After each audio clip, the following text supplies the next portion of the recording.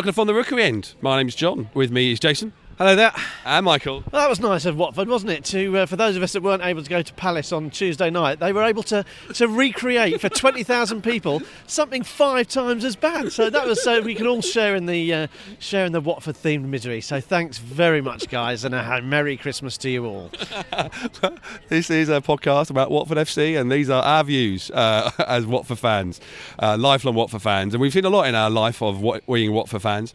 Let's talk about the game we've just seen, as Mike alluded to. Watford 1, Huddersfield Town 4. We've had a game like that before against them here at Vicarage Road, but like you say, Mike, it almost felt like the beginning of that game was a hangover from Crystal Palace away. They just didn't miss a beat. Like they'd gone into cryo freezing, woken up, and just gone, let's continue the way we were. Look, let's make it absolutely abundantly clear. Huddersfield's away form is appalling. They haven't scored away from home since the first day of the season when they won at Palace, and they haven't won since. This was a good opportunity for us to get back to some sort of semblance of winning ways after a difficult time, and we completely and utterly blew it. It was just an appalling performance from start to finish. I think if you wanted to create the anatomy of a bad performance, that was it. I think the only thing it didn't have was a howler from a goalkeeping area, but it had everything else. Crap defending, lacklustre in midfield, bad refereeing decisions. It was just an abject afternoon at the office, and I'm as irritated as I am concerned, because you mentioned at the top there, we talked about that game when we lost 4-1 at home to Huddersfield.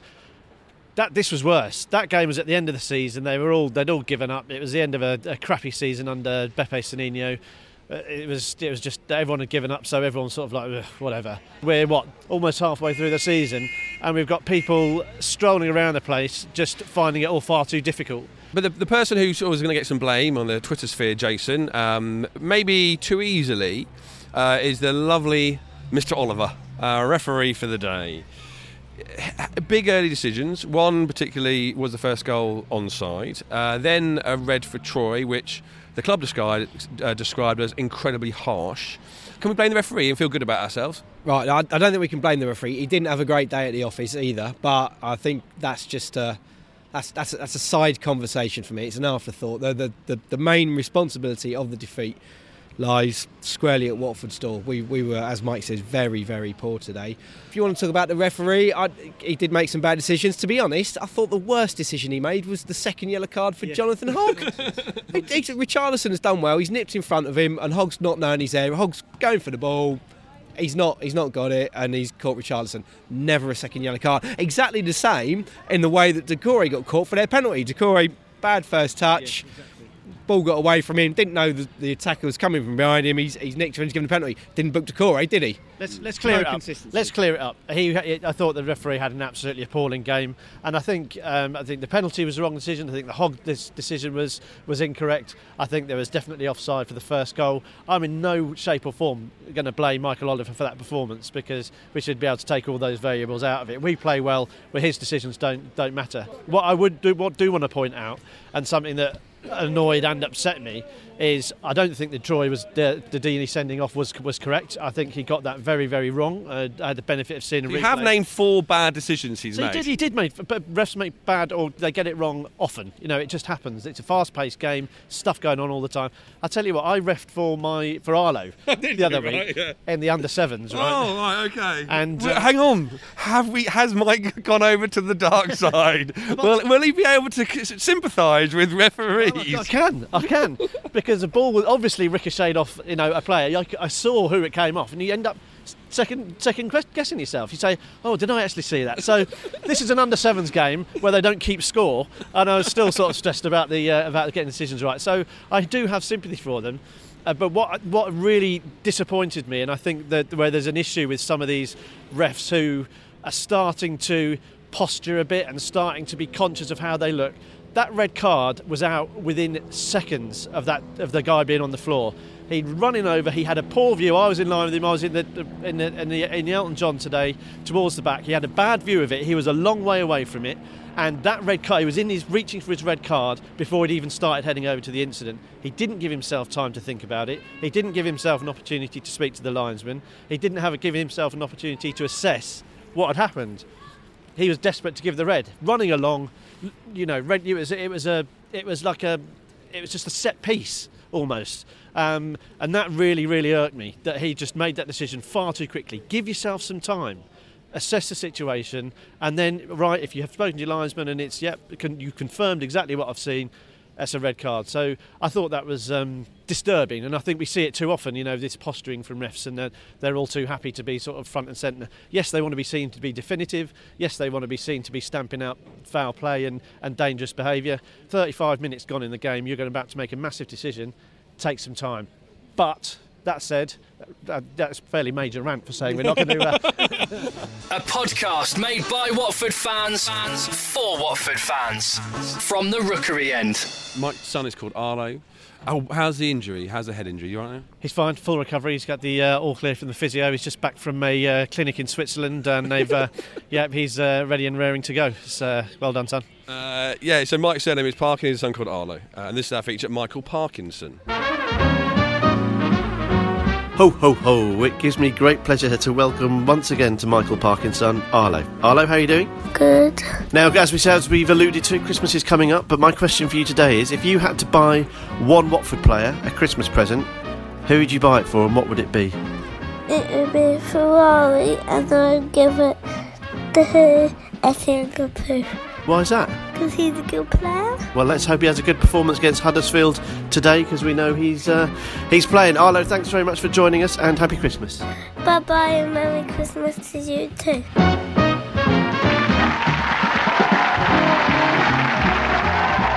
Well then, Arlo, a small bone to pick with you, Mr. I want to give Etienne Capoue a Ferrari for Christmas.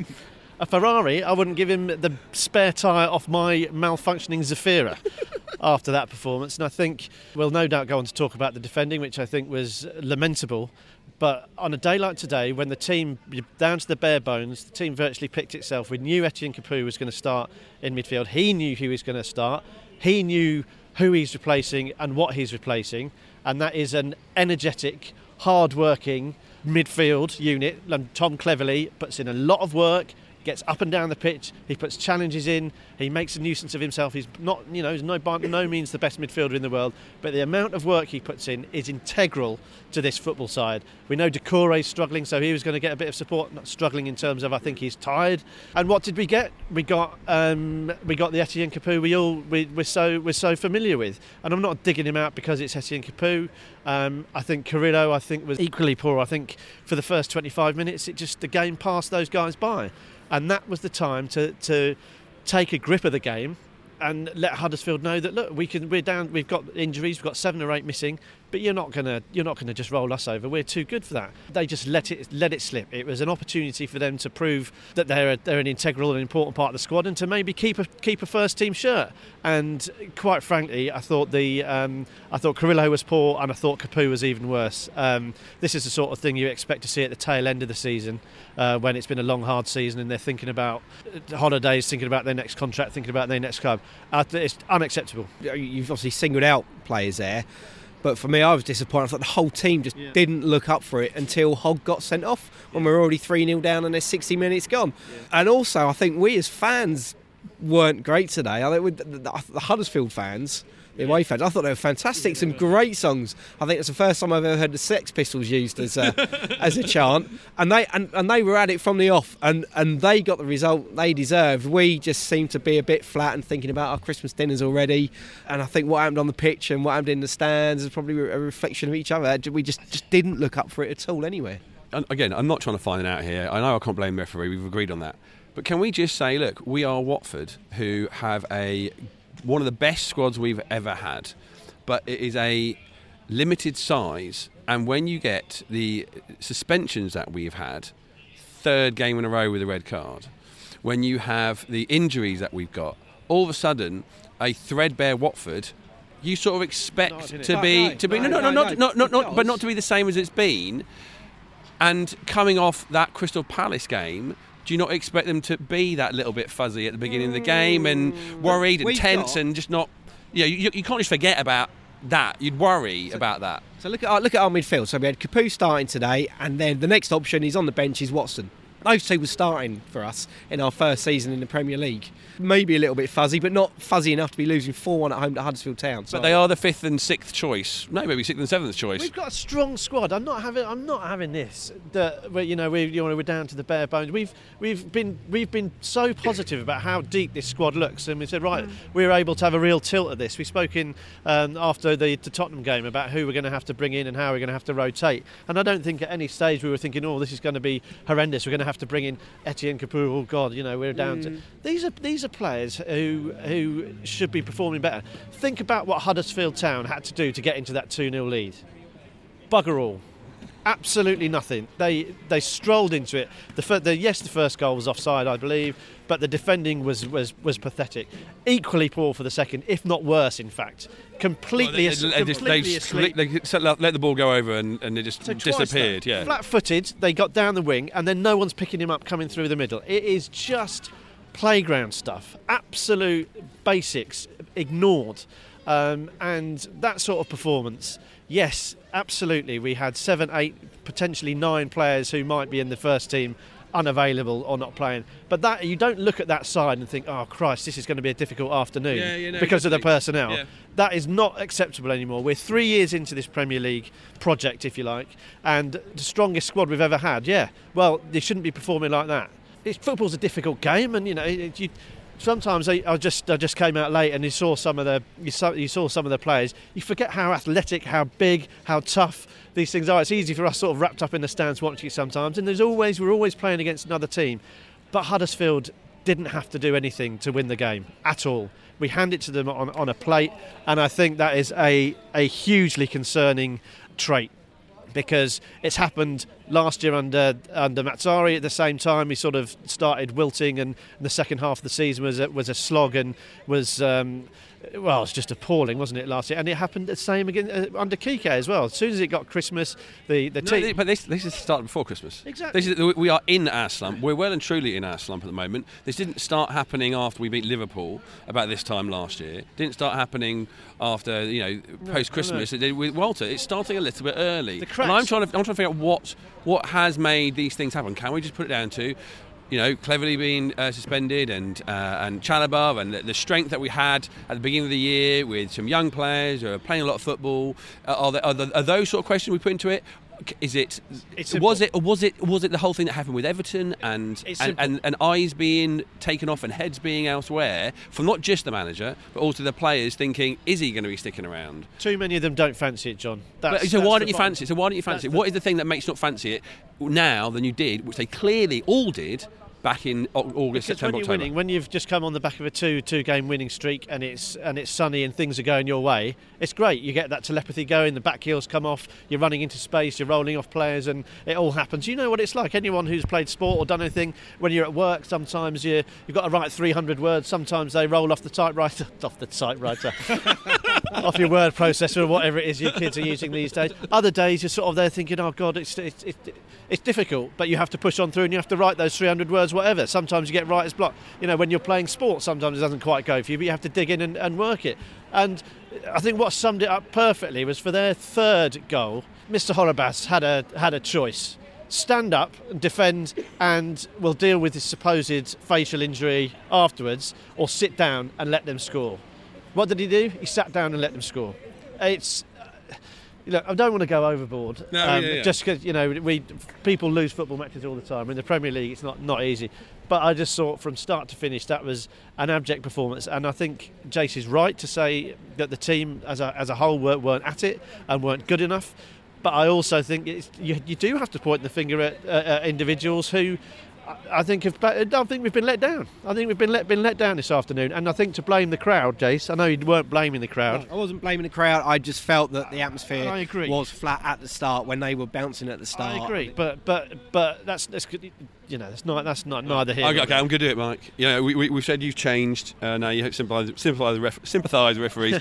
I always want to find some positives out of it. Jason, coming out of that game, going into next game away at Brighton by the seaside, returning to where we won our promotion. It's going to be good vibes. What positives can you take out of this game that you know, either was there spells, were there players, were there things that we can sort of take forward to the next one? I'm struggling. I really am struggling to take any Bobby P. from that. Bobby, yeah, but even then he made some strange passes. I think that was more because he was having to play quite deep. It's probably a positive that he's still fit and that Gomez is still fit and that we didn't get anyone else sent off after Deeney. But Decore's And out now. But Decore is suspended. Yeah. It's hard to take any positives from that game. The positive is, I think, right? Okay, I've got one. It is just one game. It's a dreadful performance. We've only got 0 points out of 3 for that. Yeah. So we've got the chance. We've got the chance to go again next week. The next game is Saturday. It's away at Brighton. We'd fancy ourselves there because we know we've been pretty good away from home. Okay, we're going to struggle with suspension and injuries again, but it's a clean slate. We don't start 4-1 down after the first minute, so let's give it another go. Let's get back on the train. It should have been four goals to 1.5 really, because that was some hit from Decore, wasn't it? And I think Jason's right. I've sort of taken the time to wipe the spittle away from my mouth and calm down a little bit. I think, you know, we talk about Everton, we talk about Crystal Palace as the games that have really, really hurt us in terms of throwing points away.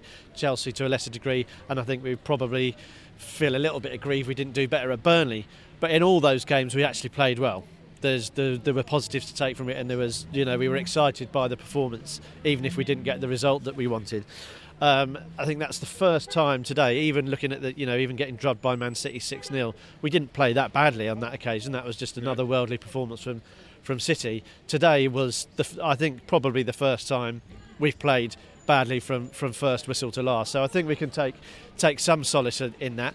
The only thing about it is that it comes off the back of disappointing outcomes where we've shown a bit of a combination of a bit of naivety, which I think we've got to be realistic. If we want the free-flowing football and the goals that we've enjoyed so much, unless you're Barcelona, Real Madrid, Juventus, Man City, you're not going to have an attack that can do what we've been doing and a midfield that can do what we've been doing and a defence that can keep it tight. It's just not going to happen. We're always going to be open, and I've defended us for that. Our defensive record's been very poor, but I'll take it because we've been in games and we've been doing really well. So I think we have to accept that we're always going to ship goals if we play like this, and I'll take that. But you see, Huddersfield today, and I'm not exaggerating, started nicking seconds after 12 minutes. Yeah. At 1-0, they were taking time out of the game. If Huddersfield, everyone does it. The keeper goes from one side to the other, he gets a telling off, it's frustrating, we've seen it. Everyone does it. It's not rocket science.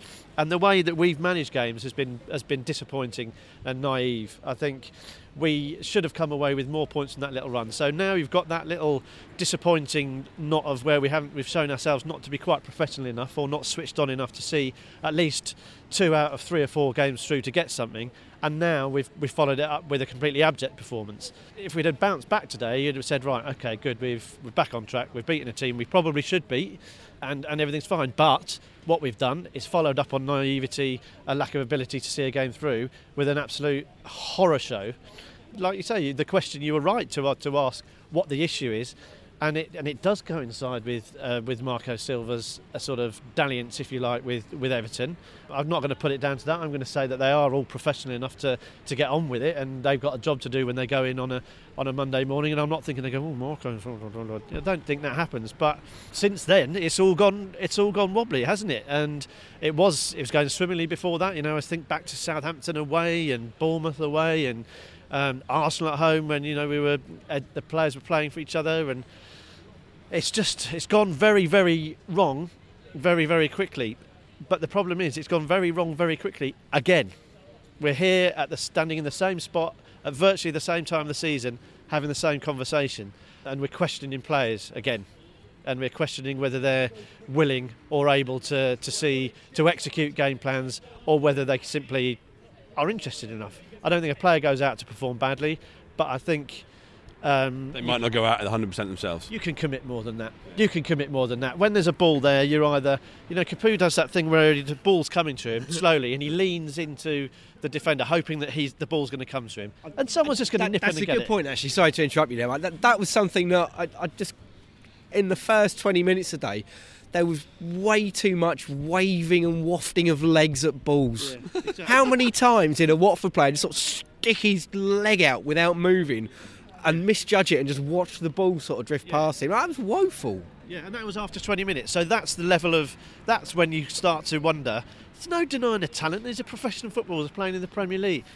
But that's when you question their absolute bottom line commitment, whether that sort of guttural instinct to go out there to give you 100% without question. I don't think that's there at the moment with some of these boys. Yes, we're missing key players. Yes, we're struggling with suspensions. Yes, we had some dodgy refereeing decisions. But come on, fellas, you've got to be better than that. You've got to be better than that. We're the Orns, you're the Orns. Come on, you Orns!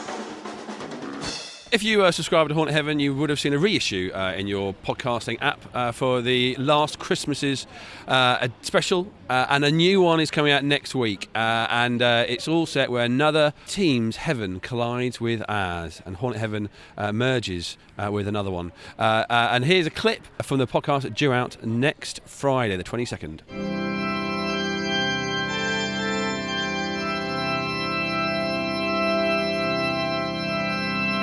On Christmas morning 2017, Bill Mainwood strolled down Occupation Road towards the ancient turnstile.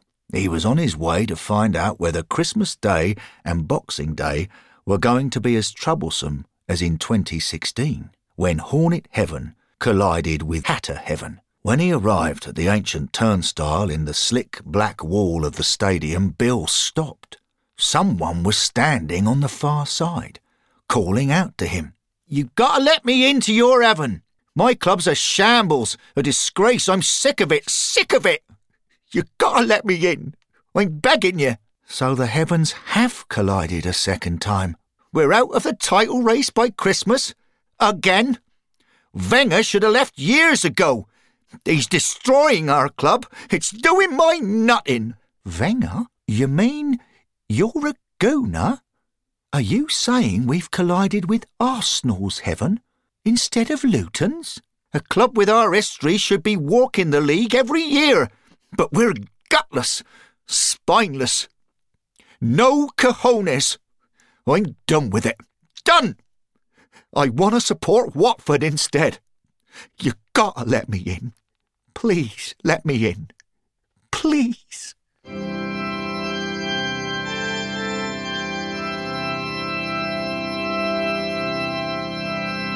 Half-time, we got to say goodbye, Jason, to a Watford legend. Alex Chamberlain, after 21 years, is leaving the club. Really lovely seeing the clips of him on the big screen, reminding us of everything he did while he was between the goalposts. Absolutely. I will certainly always remember the penalty saves, because there were two saves, weren't there, against Birmingham in the playoff semi-final. That was a fantastic night. There's a couple of other things I think I remember. One, he's probably the only goalkeeper I can think of that started a game out on pitch. Yeah. Because when Stevie Palmer went in goal, he would have been the goalkeeper that night. So he was probably a little bit nervous that night. That hasn't come up yet, I don't think. And also, we've been lucky enough to speak to him on the podcast. I also fortunate enough to speak to him at a Watford Golf Day back in 2014, and the Watford boys were playing just behind our group. We won the wooden spoon that day. I'm not very good at golf. I nearly got hit on one of the holes by Albert Riera's drive. Now we just signed Albert Riera, and he was a very, very good golfer. And talking to Alec, there was a possible suggestion that he was actually a better golfer than he was a footballer. I'm not putting words in his mouth, but that may well be He said something along those lines, and we did wonder if they'd just signed him just so that they could win the golf day. I don't know, but yeah, always a very friendly chat. Also, we've been lucky to speak to him on the podcast as well, and he was very welcoming and entertaining that day. When I think of him, I think of the obvious two moments: him running the full length of the pitch at St Andrews, just absolute joy in his face, 2 arms aloft, which was just one of the most magical moments as a Watford supporter. If you didn't live through that, it's the most gut-wrenching, heart-wrenching, emotional rollercoaster.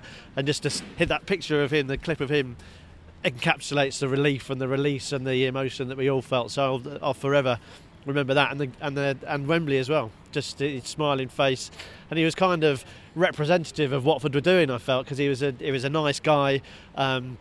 He probably would admit himself never sort of spoken of as the best goalkeeper in the world, but here he was sort of riding this crest with Watford, and a nice guy doing great things with our club. And he's just carried on ever since, hasn't he? He's sort of worked in various capacities at the club, and it's another lovely little thing that we've managed to keep those links and keep players involved. And nice to see him get a send off today. Surprised he didn't get brought on for the second half.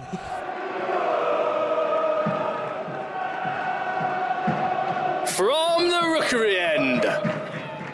There's lots of Watford groups out there. People gather together to talk about Watford. We're one of them. For some reason, we record ours and put it out on iTunes for you to download and listen to. Thank you for doing that, by the way. We also speak to a lot of the international Hornets and the regional Hornets who get together to share their love of Watford. And there's a new group started off recently, the Proud Hornets, for people who are members of the LGBT community. And we caught up with Callum, who is one of the main guys behind it, after the game, to get to know a little bit more about it. So Callum, where did the Proud Hornets come from?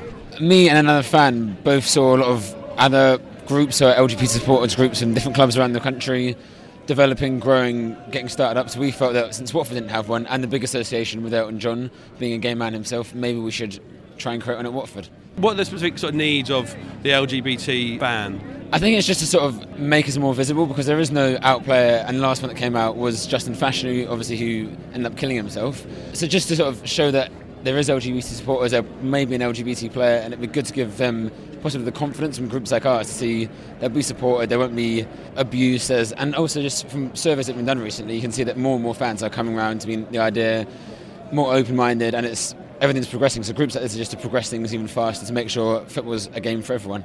Jason and I went to the Football Supporters Federation, and we sat on a table with a bunch of the boys and girls from Pride in Football. Yes. And it's really interesting. Sort of, I wasn't quite sure why a group was that was needed. And then Adrian, who I sat next to, he sort of said, well, there's a phase in his life as a football fan where he was a teenager, and he was going through trying to find out who he was, and all of a sudden football became a place where he couldn't go. Is it mainly a younger group might be part of this, or do you think there's a range? It's quite a big range. Ours is quite a diverse range. I'm the youngest person active member currently of the Proud Hornets, but I've seen other groups like the Gay Gooners and stuff who have massive mix of ages. Not just a young thing, it's for everybody. I think young people are just becoming more politically active these days, so it might be one of the reasons why you see a high proportion of young people within the groups. Do you have much interaction with other clubs, Proud Gooners, for example? How much interaction do you have with those guys? With a fair bit. There's a big WhatsApp group with everyone involved. So you can ask for advice, talk to them, arrange meetups, which you can do across Twitter as well. We're hoping, I think, to meet Proud Foxes, so the Leicester one, on Boxing Day. And then that'll probably be the first proper one we've had, first meeting we've had with another group. And hopefully we'll go from there. I think they're planning for the Brighton game as well. Some of our members are planning to meet up there, gay supporters group. You said there in the WhatsApp group, one of the things you use that for is asking for advice. Have you found yourselves in a difficult situation where you felt uncomfortable at football recently? I've not felt uncomfortable at Watford, I don't think ever. I think Watford's it's quite a family club, so it's quite a nice one to be at as a gay supporter. But when I've gone to other clubs with my friends, I have felt there has been some pretty bad language going around, some pretty homophobic language. And if I was wanting to get involved, an LGBT supporter, what's the best thing for me to do? Well, you can find us on Twitter at Proud Hornets, and we're on Facebook as well, and we've just started our Instagram account. We have our mailing list you can sign up to on our website. So if you're of an LGBT persuasion or just want to be part of a group or show some support for us, you can just follow us or sign up to our mailing list, and that's all we need. What's the next thing for you guys to get involved with? Hopefully this continues to grow, and the club have been great in supporting us and helping us with whatever we need. and so hopefully just continue from strength to strength, get more support on like social media, more supporters joining the group, and just try and make football feel like a welcome place for any Watford fans that might not feel particularly welcome for whatever reason.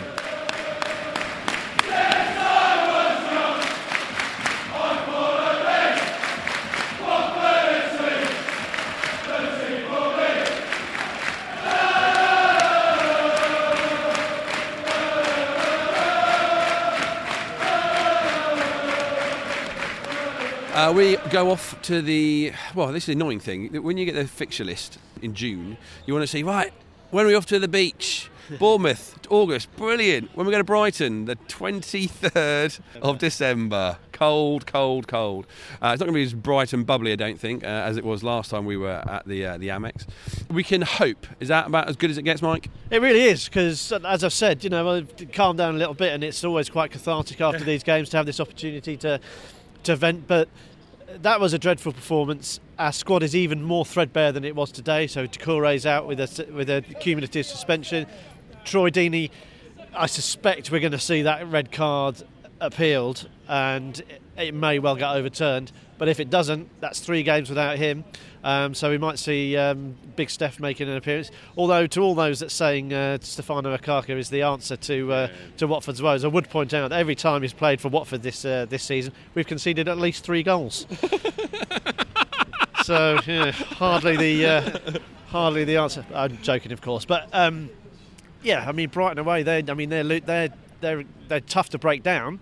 So you'd like to think that Richarlison and might fancy his chances, but who else fancies their chances? No one, because there's no one else available. It's a real challenge for us now. We've got to dig deep, and some of those players that we've been, I in particular have been less than complimentary about this evening, have got to roll their sleeves up, and I assume they will. We haven't seen the team coach go past. I imagine they're still firmly behind the dressing room door. Marco Silva will not be happy with that performance. He will not be happy with another heavy home defeat, another 4 goals in the against column.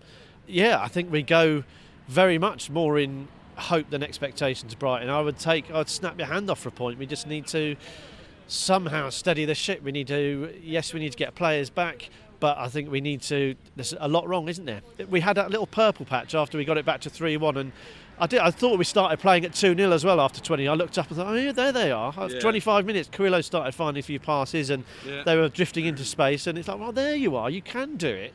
But they were 2-0 down. And even after that purple patch, after 3-1, how many saves did the keeper have to make? Not many. I think that happens in a lot of games. We tend to score, but we score from our chances. The last time I was on the podcast was we were after the Tottenham game, and I think there's a lot more work to be done than I thought there was at that stage.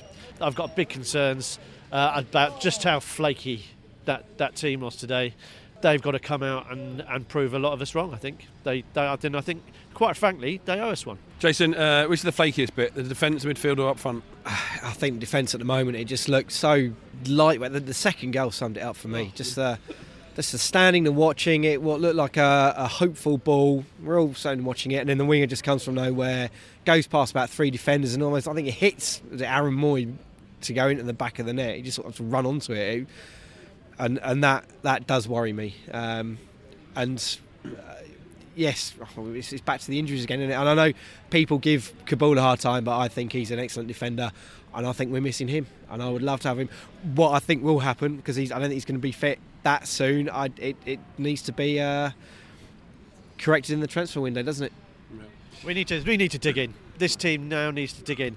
I'm going to be really disappointed if you almost get. It's a weird thing. I can't really describe it. You get sick of the kit. You get sick of the sight of the kit sometimes. It's like I'm fed up of seeing that shirt. And that happened on Tuesday night. I thought, do you know what? I'm already thinking about next season. And that's happened. The kit? Well, you see the shirt and you think, oh God, it's this. I hate to break it to you, Mike, but it's probably going to be yellow. But I think you almost start thinking about next season again, and I've had exactly the same moments of thinking what's next, and I think that's when you're down and you're feeling down, you think, are we going to get out of it? When are we going to get out of it? and it's just going to take a while. And okay, well, let's think about next season then. And like, I know why you're thinking that. I've thought the same. So let's break out of that, and obviously on Twitter, feel free to mock me at Watford Podcast for being fed up with the kit already. It's but yeah, yellow. Yeah. Let's come on. Let's get out of this. I just want to see them work. I want to see them dig in. This has happened twice before. Last year, the year before that. Let's turn it around. It's not, it's not. All is not lost. All is not lost. We've got players coming back in January, hopefully, that are going to bolster us again. But we need to arrest this before it gets too grotty. A Christmassy come on you horns. Come on you horns. Bunch of jingled bellends.